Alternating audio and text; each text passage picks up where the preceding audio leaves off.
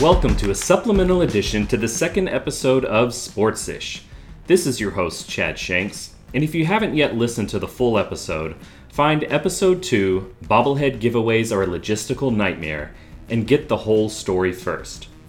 But if you've already listened to it and want to hear my full interviews with the subjects from that episode, then you are in the right place. This is my full interview with Phil Sklar, the co-founder of the National Bobblehead Hall of Fame and Museum. There's possibly no one else in the world who knows as much about and is as passionate about these little nodding statues as Phil. He tells the story of how someone can take their hobby and turn it into a business, including how friends and family react when you tell them you're quitting your job to open a bobblehead museum.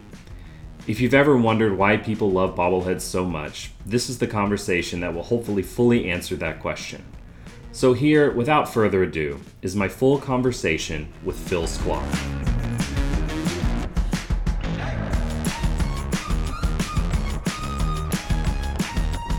First, just tell me, a little bit about yourself. Where'd you grow up, and what did you do before, bobbleheads became such an important part of your life?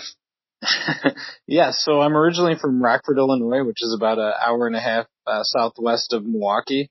I, spent my whole life till I was about 18 there. Came to Milwaukee for college. I was always a collector. My mom said, when I was 2, instead of like playing with the Matchbox cars, I would, organize them and collect them.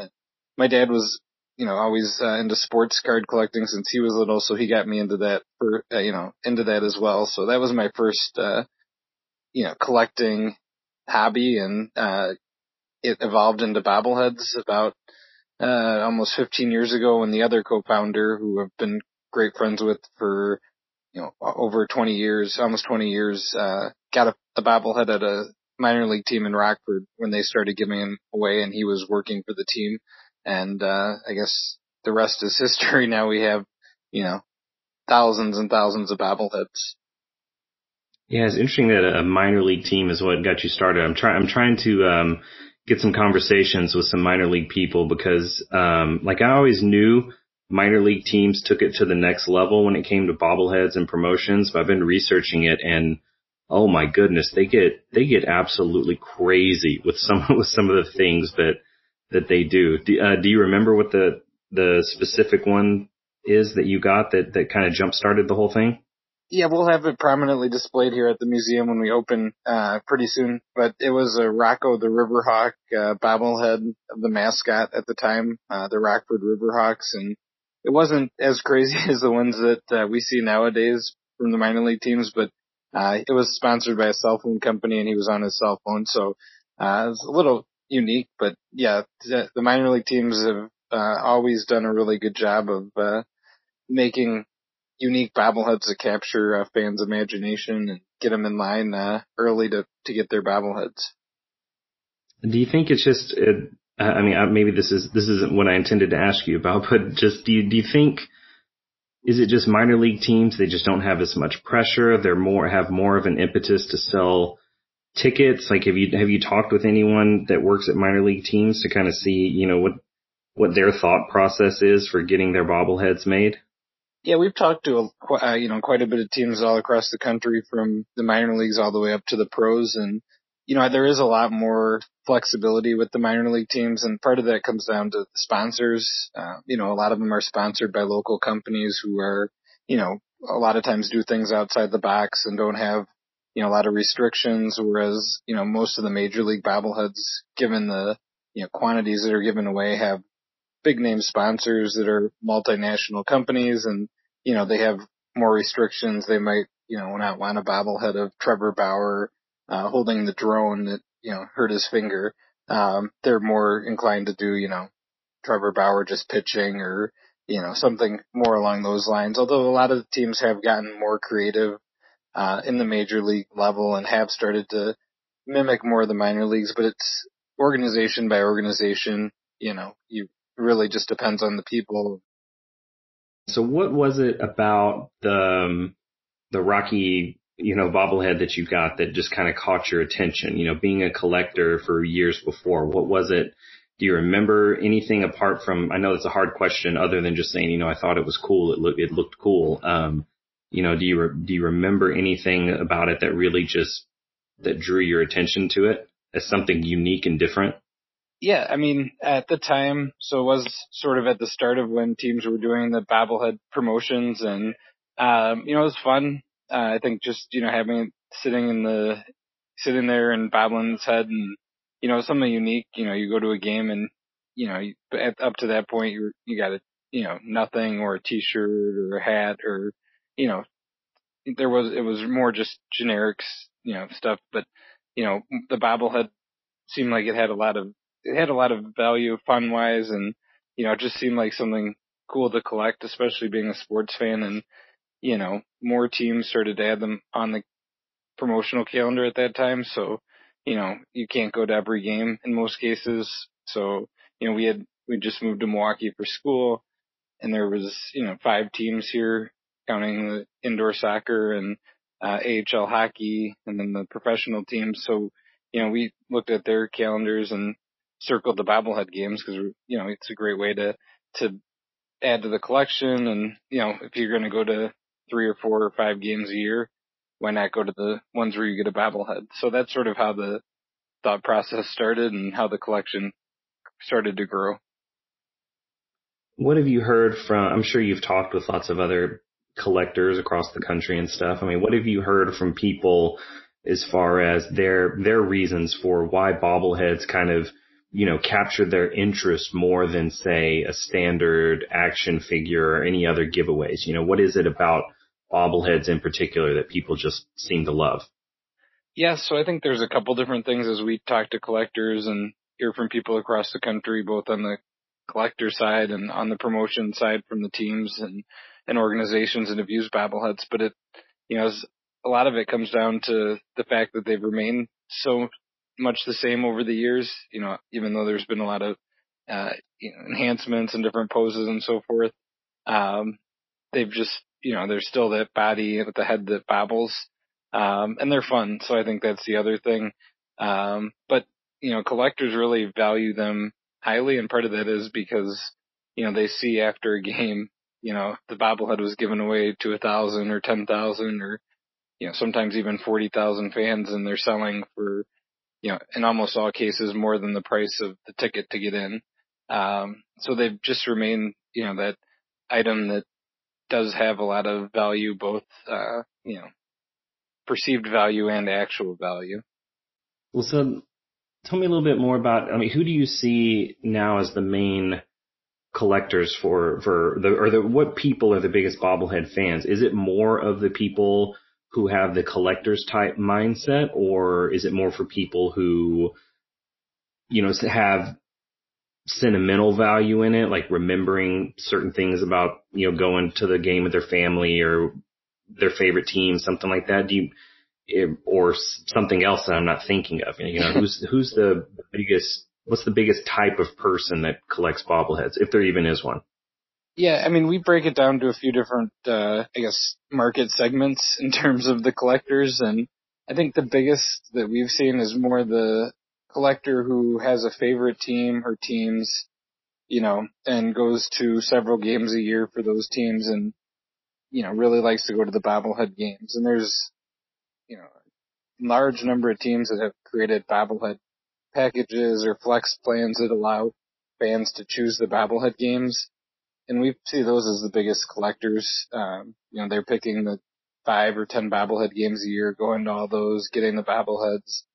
Most of them stay for the games, but some of them don't stay, or stay for all of the games or all, the entire game. But that's really the biggest collector. And then there's the hardcore collectors who, want bobbleheads that aren't even from the teams that they care about. So they want, all the mascots, or they want, a wide variety of players who they think are, superstars or up and coming players. And, those are a much smaller percentage, but still quite a few out there who, are collecting a wide range of bobbleheads. But, the collectors, the biggest category there, those collectors are displaying them at their office, or, in their fan cave, or, in their mantle, at home. And they have, anywhere from 12 to, 50 bobbleheads, but those collections keep growing as, every year teams keep adding. And a lot of those collectors, they may get all of them, but they may give some away, if they don't, care about that player, or they'll keep it in a box, in the garage or in their basement and wait until, later to pull out all of them if they don't have room for them. But that's what we've seen in sort of trends and collectors out there. Have you done any research on what the number of bobbleheads the average collector has, or how do you define someone who's a actual collector versus someone who is a season ticket holder and has just picked them up here and there? Do you have ways of quantifying any of that kind of information? Yeah, we see most collectors when we've done some, I wouldn't say completely scientific studies, but some of the market research that we've done points to around 20 to 25 bobbleheads for the average collector that we classify as a collector. And some of those collections, they'll say are, they grow slowly. So it's people sort of decide how much of their living space or office space they want to devote to bobbleheads. That sort of dictates it. But, people a lot of times will upgrade to a bigger cabinet or display case or, add more shelves in their office to display more bobbleheads as the season goes on. But, a lot of people as well, once their friends or family finds out they're a bobblehead collector, they'll keep passing on bobbleheads to them, whether it's ones they find at a secondhand store or, if they go to a game and get a bobblehead and they don't collect, a lot of times what we see is, there's the people who go to the game to get the bobbleheads, and then there's a lot of people who just are at the game, may not even realize it's a bobblehead giveaway, or may not be a collector, and then they'll pass their bobblehead on to, a son or grandson or somebody they know who is a collector. So the bobbleheads usually wind up in either collectors' hands or, in the case of people who are entrepreneurial, on eBay or a secondary market site. Yeah. So how did you go from, guy that was going to games just to get a bobblehead here and there to actually opening up a museum, a hall of fame for them? Tell me a little bit about how you made that giant leap. Yeah, it was quite the leap, but it happened over time, and there was definitely a lot of thought that went into the entire process. But it did start off just as a hobby, getting a few bobbleheads at a time, and we started to realize, okay, you can go to the game and get 4 bobbleheads, sell 3 of them, and that pays for the game, the ticket, the parking, and maybe leaves you some more money for food and other things. So we realized there was that demand in the market for bobbleheads, but also, the opportunity to, and the opportunity to potentially turn this into a business. And, around about 4 years ago, me and the other co-founder wanted to honor a super fan from the University of Wisconsin-Milwaukee, who's also a Special Olympian. And during that endeavor, we realized there was a need on the production side. So we set out to produce the bobblehead and realized there was a need in the market there. So we combined those ideas and thoughts and learnings with the fact that our collection was growing out of control, and by that time had hit about 3,000 unique bobbleheads that we had run out of room to display. And through our travels and so forth, we had learned there was no bobblehead Hall of Fame or museum, so we decided to create it. Wow, and your family was supportive of this? Yes, so we thought of the idea. And hesitation. No, it's funny because we get that question a lot, and we didn't get any pushback from family or friends.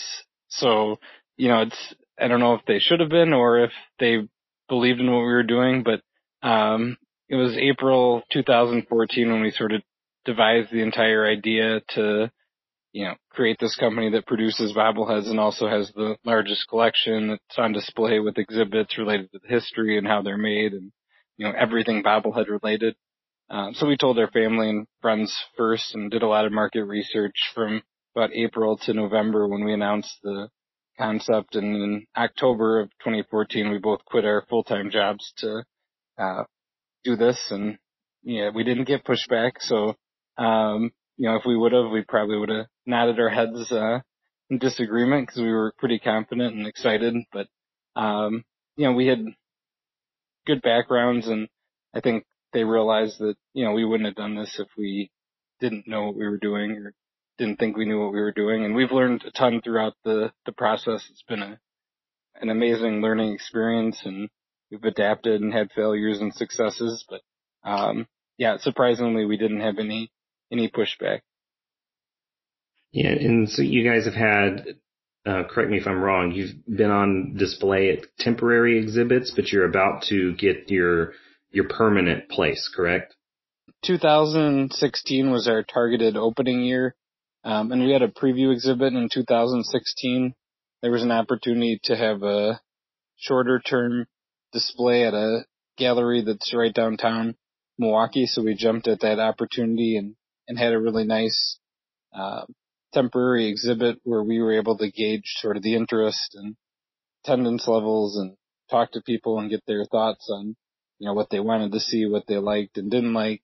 So we have since, and we had been talking to the Milwaukee Bucks about being in their new entertainment district, which is going to be with their new arena that's opening for the 2018-19 season coming up. That didn't pan out, so we went out and looked at a ton of different sites in the downtown area and found one that we really loved, and have since started the process of moving in, getting everything set up. And we're planning for a May opening. We had a bit of a hiccup with City of Milwaukee code compliance, so we're working through that now. But as long as that gets resolved satisfactorily, we'll move forward and have an opening here in late spring, early summer. Wow. So you said that you and your partner have a collection of about 3,000. I know I've read that you've had some donations since then, and how do you what other sources do you have that are contributing to your collection, and how many are you up to now? Yeah, so the day we announced, we had right around 3,000. Right now, unique individual bobbleheads, we're getting closer to the 8,000 number, and a lot of that, majority of that is due to donations and contributions from teams and organizations across the country that have sent in their bobbleheads for display. So we're extremely thankful to that. Also, some individuals who've donated anywhere from 1 to, in one case, 1,500 bobbleheads. Has continued to grow the collection, and every time we get a contribution in, there's bound to be some duplicates, but that's great because we're able to set those aside and hopefully have some traveling exhibits in the future. So the more the merrier, and individuals, organizations, teams across the country have really embraced it and want to have their bobbleheads included. Or, if you go to a game with a family of 4 and get 4 bobbleheads, it's a great way to, get rid of the extra one. Are there any out there that you're still looking for? Is there like a holy grail bobblehead that is super rare and valuable that you haven't been able to locate yet? Yeah, we've actually talked about putting a wanted list together of the top 10, which we'll probably do at some point, and hopefully get some of those. And part of it is we've just gotten so many that we're in the process of chronicling everything. We got a bit behind, and so as they come in, we try to keep track of exactly what's coming in. But there was a big time there where we just had so many coming in that we were just sort of not even opening them. They were getting put in a queue to open up and get recorded and everything. So we'll probably put that top 10 list together once we get everything out and displayed and chronicled here in the next few months. But there's a couple that come to mind. There's some promotional bobbleheads from the 60s. One of them, Yankees bobblehead, sold for almost $60,000 a couple years ago, the highest amount ever for a bobblehead sale. So that's definitely, the ones that are unique, sort of one of a kind.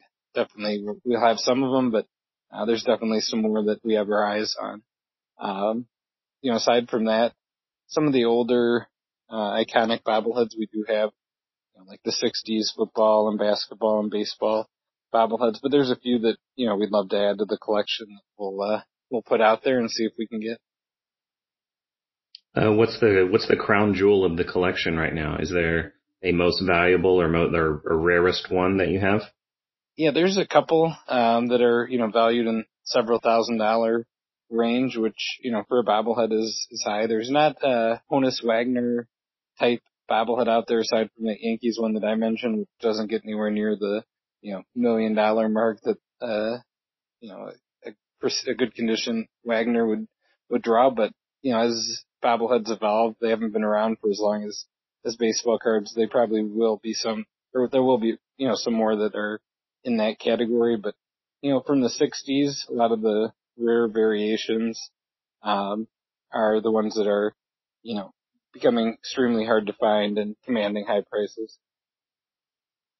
Were the ones in the 60s, was that the first time that we saw bobbleheads being created, either sports related or non-sports related? Is that the first time they were ever put out to the public?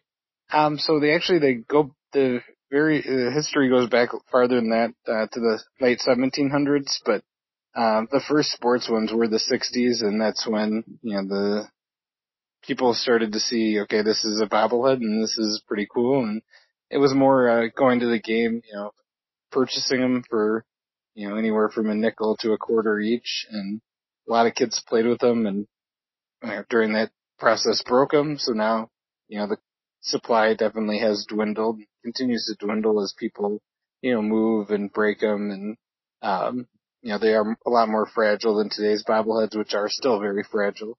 So the life of a lot of them is shorter because they drop, they break during an earthquake, and things happen to them. And they looked slightly different, right? If I'm remembering correctly, like the older ones are a little fatter and they're not as realistic looking as the ones today. Is that correct? Yeah, so the ones from the 60s and even getting into the 90s when they sort of made a resurgence were definitely not very lifelike. They were more of generic, smiling boys that boy face that sort of iconic with bobbleheads. And now the faces are extremely lifelike, and if if a team produces a bobblehead that doesn't look like a player or looks like a different celebrity or person, it's on the news because the player says something or the fans say something. There's been quite a few viral stories of the bobblehead, not looking like the player or looking off. But yeah, it was much easier back in the 60s when they were all sort of the same face. And so yeah, and that's one of the fun things. There's some of those old bobbleheads of Mickey Mantle and Willie Mays, which was in the first series of player-specific bobbleheads, and they don't look, it's just sort of a generic face that, if you saw it, you would never think Mickey Mantle or, Willie Mays. But, those are also some of the more sought-after bobbleheads. When did they start making the comeback? You said in the 90s? Yeah, so 1999 is when the resurgence really happened. I mean, there was bobbleheads between the 60s and the 90s, but there's more limited runs and some more standard generic bobbleheads. But the 90s, 1999 was when the first bobblehead giveaway was, and that was really started by the Giants, San Francisco Giants, and in talking to them and hearing their thought process. It was actually for an anniversary year. It was the last year at Candlestick Park, and they were brainstorming ideas for unique giveaway items. They had looked through some old magazines and saw the generic bobbleheads and thought it would be cool to give away a bobblehead. And so they called some of their suppliers, and one of their suppliers, who's now one of the main bobblehead manufacturers, told them there was no way they'd be able to do it. And then they did get one of their manufacturers to produce it, and they went through a lot of iterations. They mentioned how lucky they were that they started the process extremely early, because the first version, second version, didn't look anything like what they were envisioning. And I guess the rest is history, because ever since they gave away that bobblehead, and teams across the country saw how successful and that giveaway was, and how many people went to the game almost exclusively for the bobblehead. They jumped on that bandwagon, and by the next year there was NBA teams, NFL, NHL, all giving away bobbleheads, and soon the minor league teams are jumping on board as well. And, now if a team doesn't have a bobblehead day, it's like, what's going on?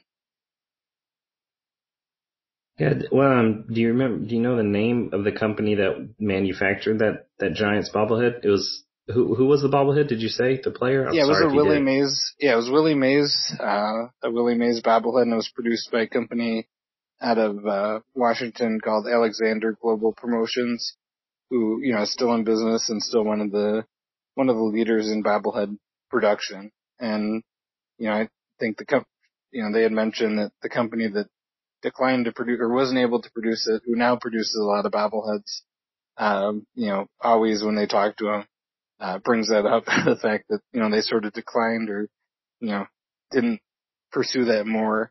But, now they've gotten into the business and now they're producing a lot of the bobbleheads that people have in their collections and that teams continue to give away.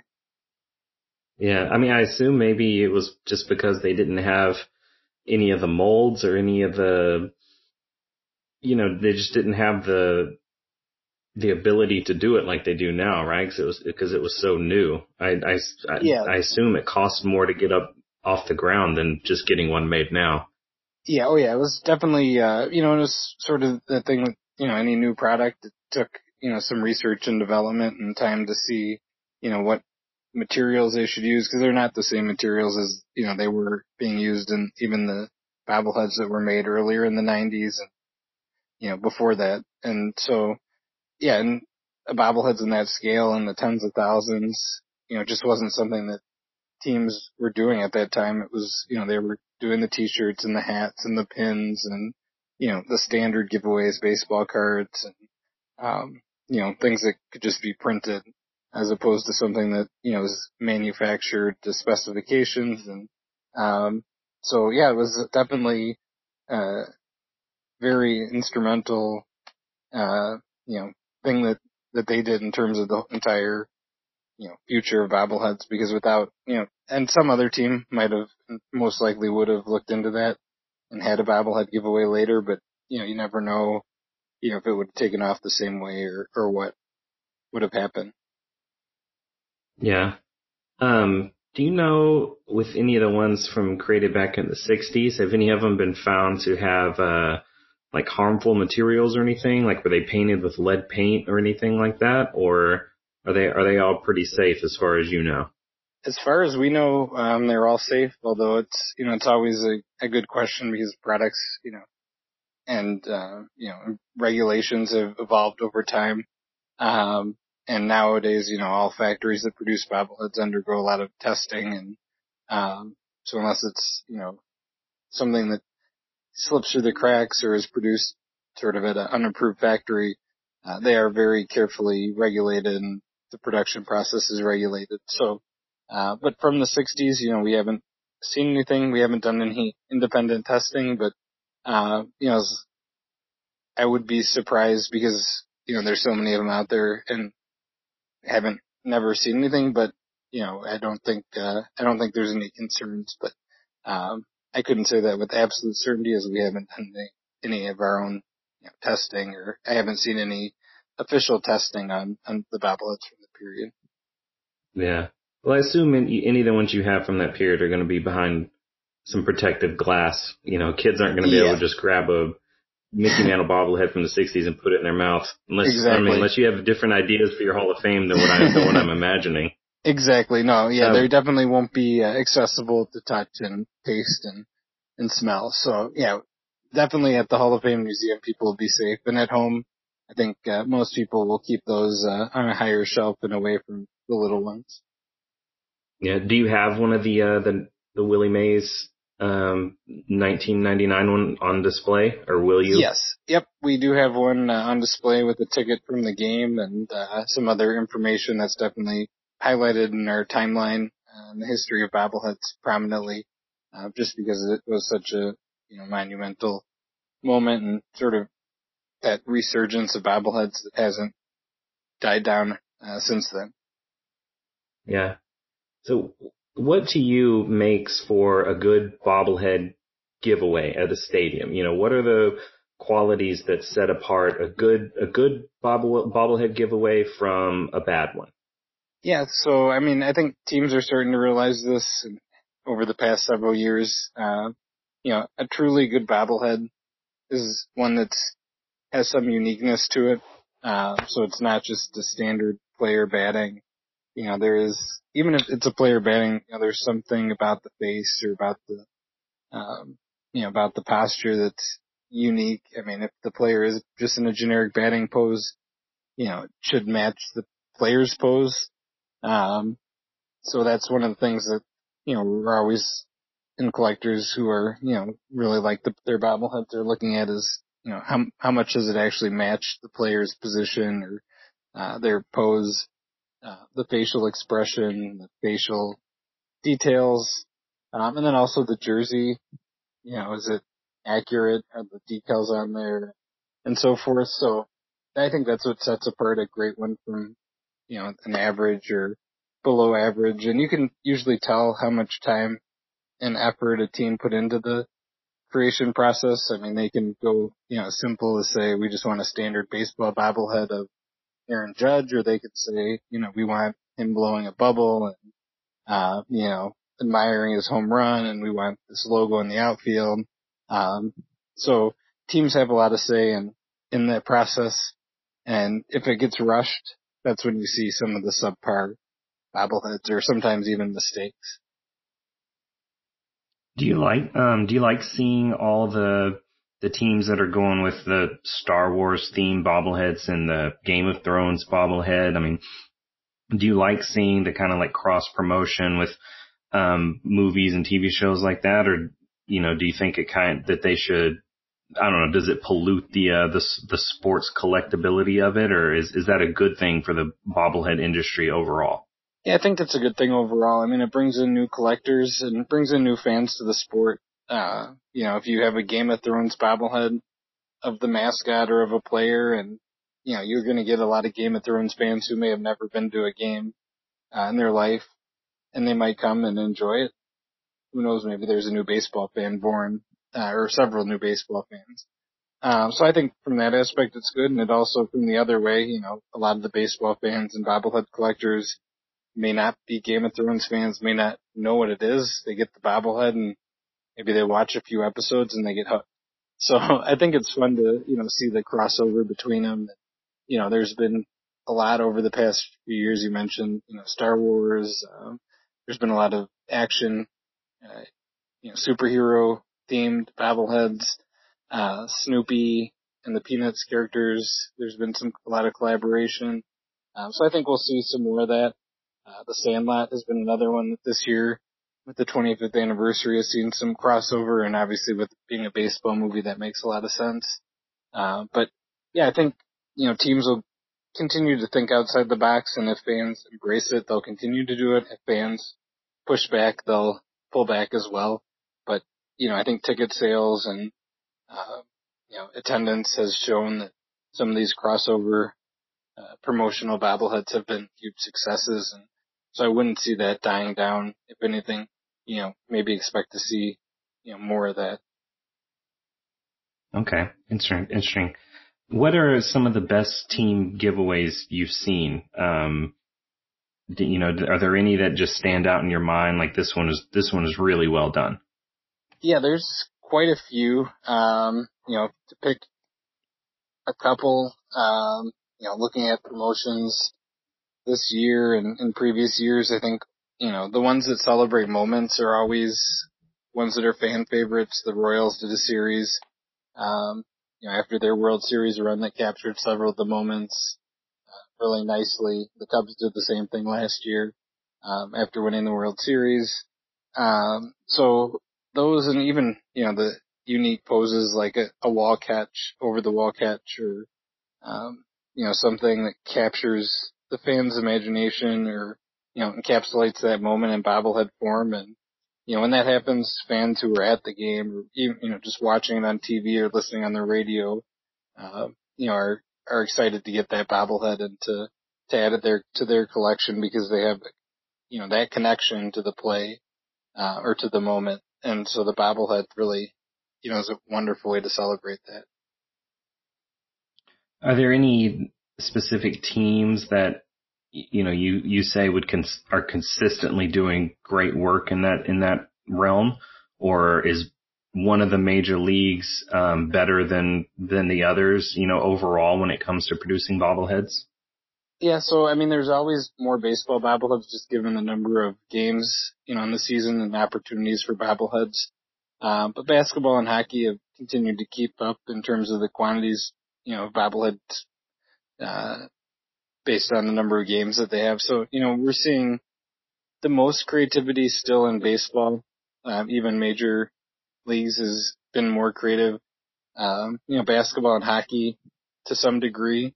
And we're seeing some unique things built in, like augmented reality that the San Jose Sharks did. And we'll probably see some more of that next year as teams sort of see how that went and how fans reacted.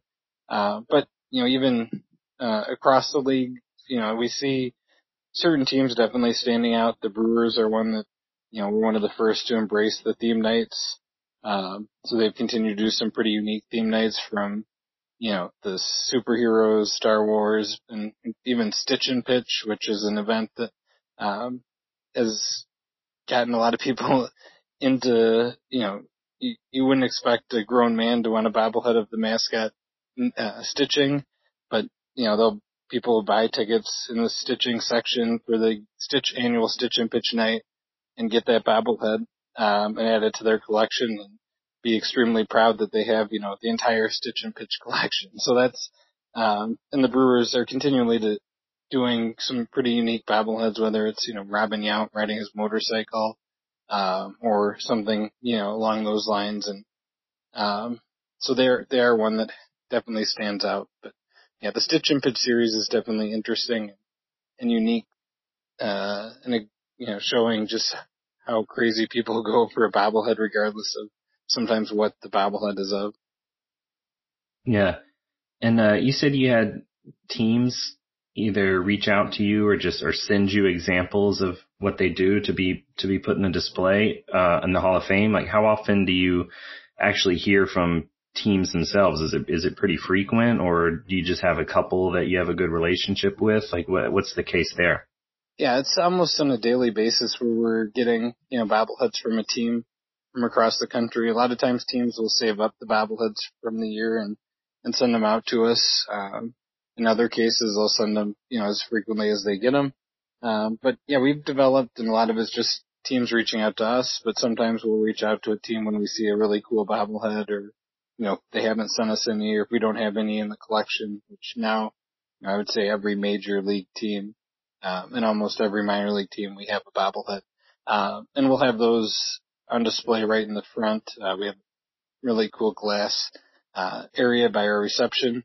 And so we're having custom shelves built and installed here in the next few weeks, that will have an example from every team, which will be a lot of fun, in alphabetical order. So, but yeah, teams have been wonderful. They've been really gracious, and, it's been fun to interact with a lot of them and to get a lot of the unique bobbleheads from teams across the country. And even internationally, we've had teams from Mexico, Canada, a rugby team in Australia, just, a lot of different places sending in bobbleheads. Wow. So is it as big in other parts of the world as it is in the U.S.? No, so it's definitely a U.S. phenomenon. I'd say U.S. and Canada. But we do see them growing in popularity in other countries. Even in like the UK and Europe, bobbleheads have been around for quite a while, but in most cases it's been more of a gift shop item that tourists from the U.S. go, and purchase and bring back with them, as opposed to something that, locals have. And a lot of that, I think, is due to the collector's mentality. The U.S. has more of that mentality as opposed to a lot of the other countries. So it is somewhat of a cultural thing. Oh, that's interesting. I didn't know that. And also, I think just the sports here in the U.S., baseball, basketball, football, hockey, all having, this established major league system. And internationally, you don't have that. Soccer bobbleheads have been made of soccer stars, but It just hasn't been anywhere near the level where it is here in the U.S. Yeah, I know I'm probably making a huge generalization here, but do you think it has to do with it just, less competition over there as far as getting people to buy tickets for sporting events, or that, those huge soccer teams, don't have to really struggle to sell tickets? Does that have anything to do with it? Yeah, that's definitely a part of it. I mean, when you have 162 games in a year, and 45,000 seat stadiums in average, you definitely have to work harder to sell tickets than, compared to when you have, maybe 20 games a year. And that's why, even in the NFL, it's rare to see a bobblehead giveaway. Most of the NFL bobbleheads are sold at the retail level. And it's just because the NFL really has never had a ticket sales problem. We might see that changing as, people are watching it more on TV, and, teams have had recent struggles to fill the seats, but, up until past few years, there really hasn't been any attendance issue, for the NFL. Whereas, hockey, baseball, basketball all have longer seasons that are drawn out with a lot of games, and, they do have to sometimes, come up with creative ways to fill the seats.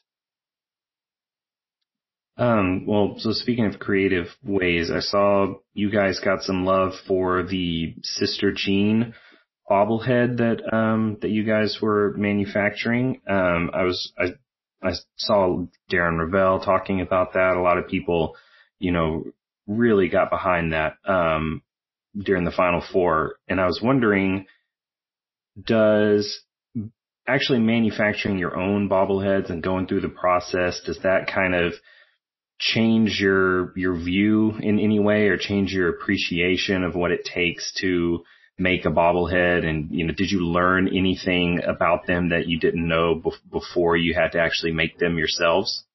Yeah, it definitely, increases your appreciation, for the entire process and for the detail that goes into them. The Sister Jean bobblehead, would have never dreamt that it took off the way that it did, but, it's been a, blessing, and, the timing was excellent because we're getting ready to open. There's added constraints and, costs involved with that. And, having a bobblehead that takes off at that level definitely eases a lot of that pressure. So, it was great, in those regards. And, it was great to see this, Loyola do so well, and, Sister Jean's story take off in general. So, but yeah, every detail, and we're the only company, that's focused solely on bobbleheads.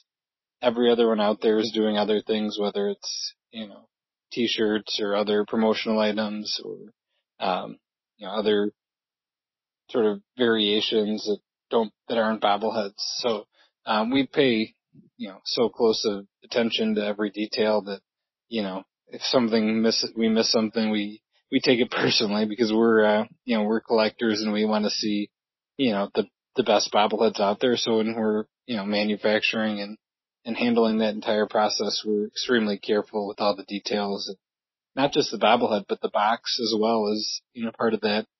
A lot of collectors keep the boxes, and especially if they have, pictures and information.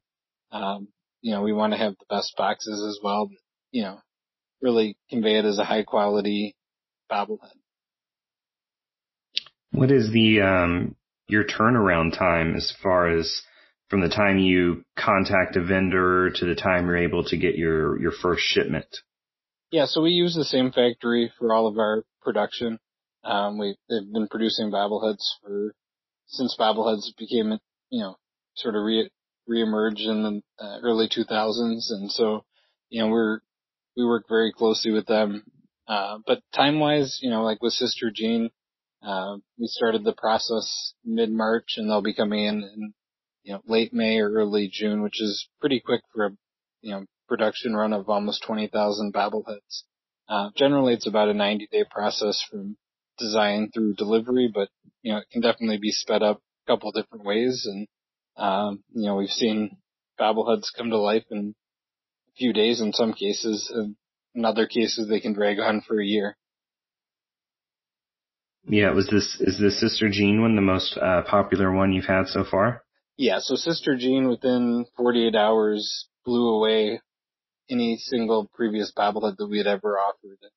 You know, we had a feeling it would be popular, but we had no clue it would be anywhere near that popular. And, you know, the attention that it got, you know, what you mentioned, and, you know, ESPN sharing stories and graphics and everything, just was pretty unbelievable to see. It was on, you know, nightly news channels, the Today Show, and so many different outlets that we couldn't even, you know, keep track, and our phones were blowing up, you know, and emails were coming through by the second.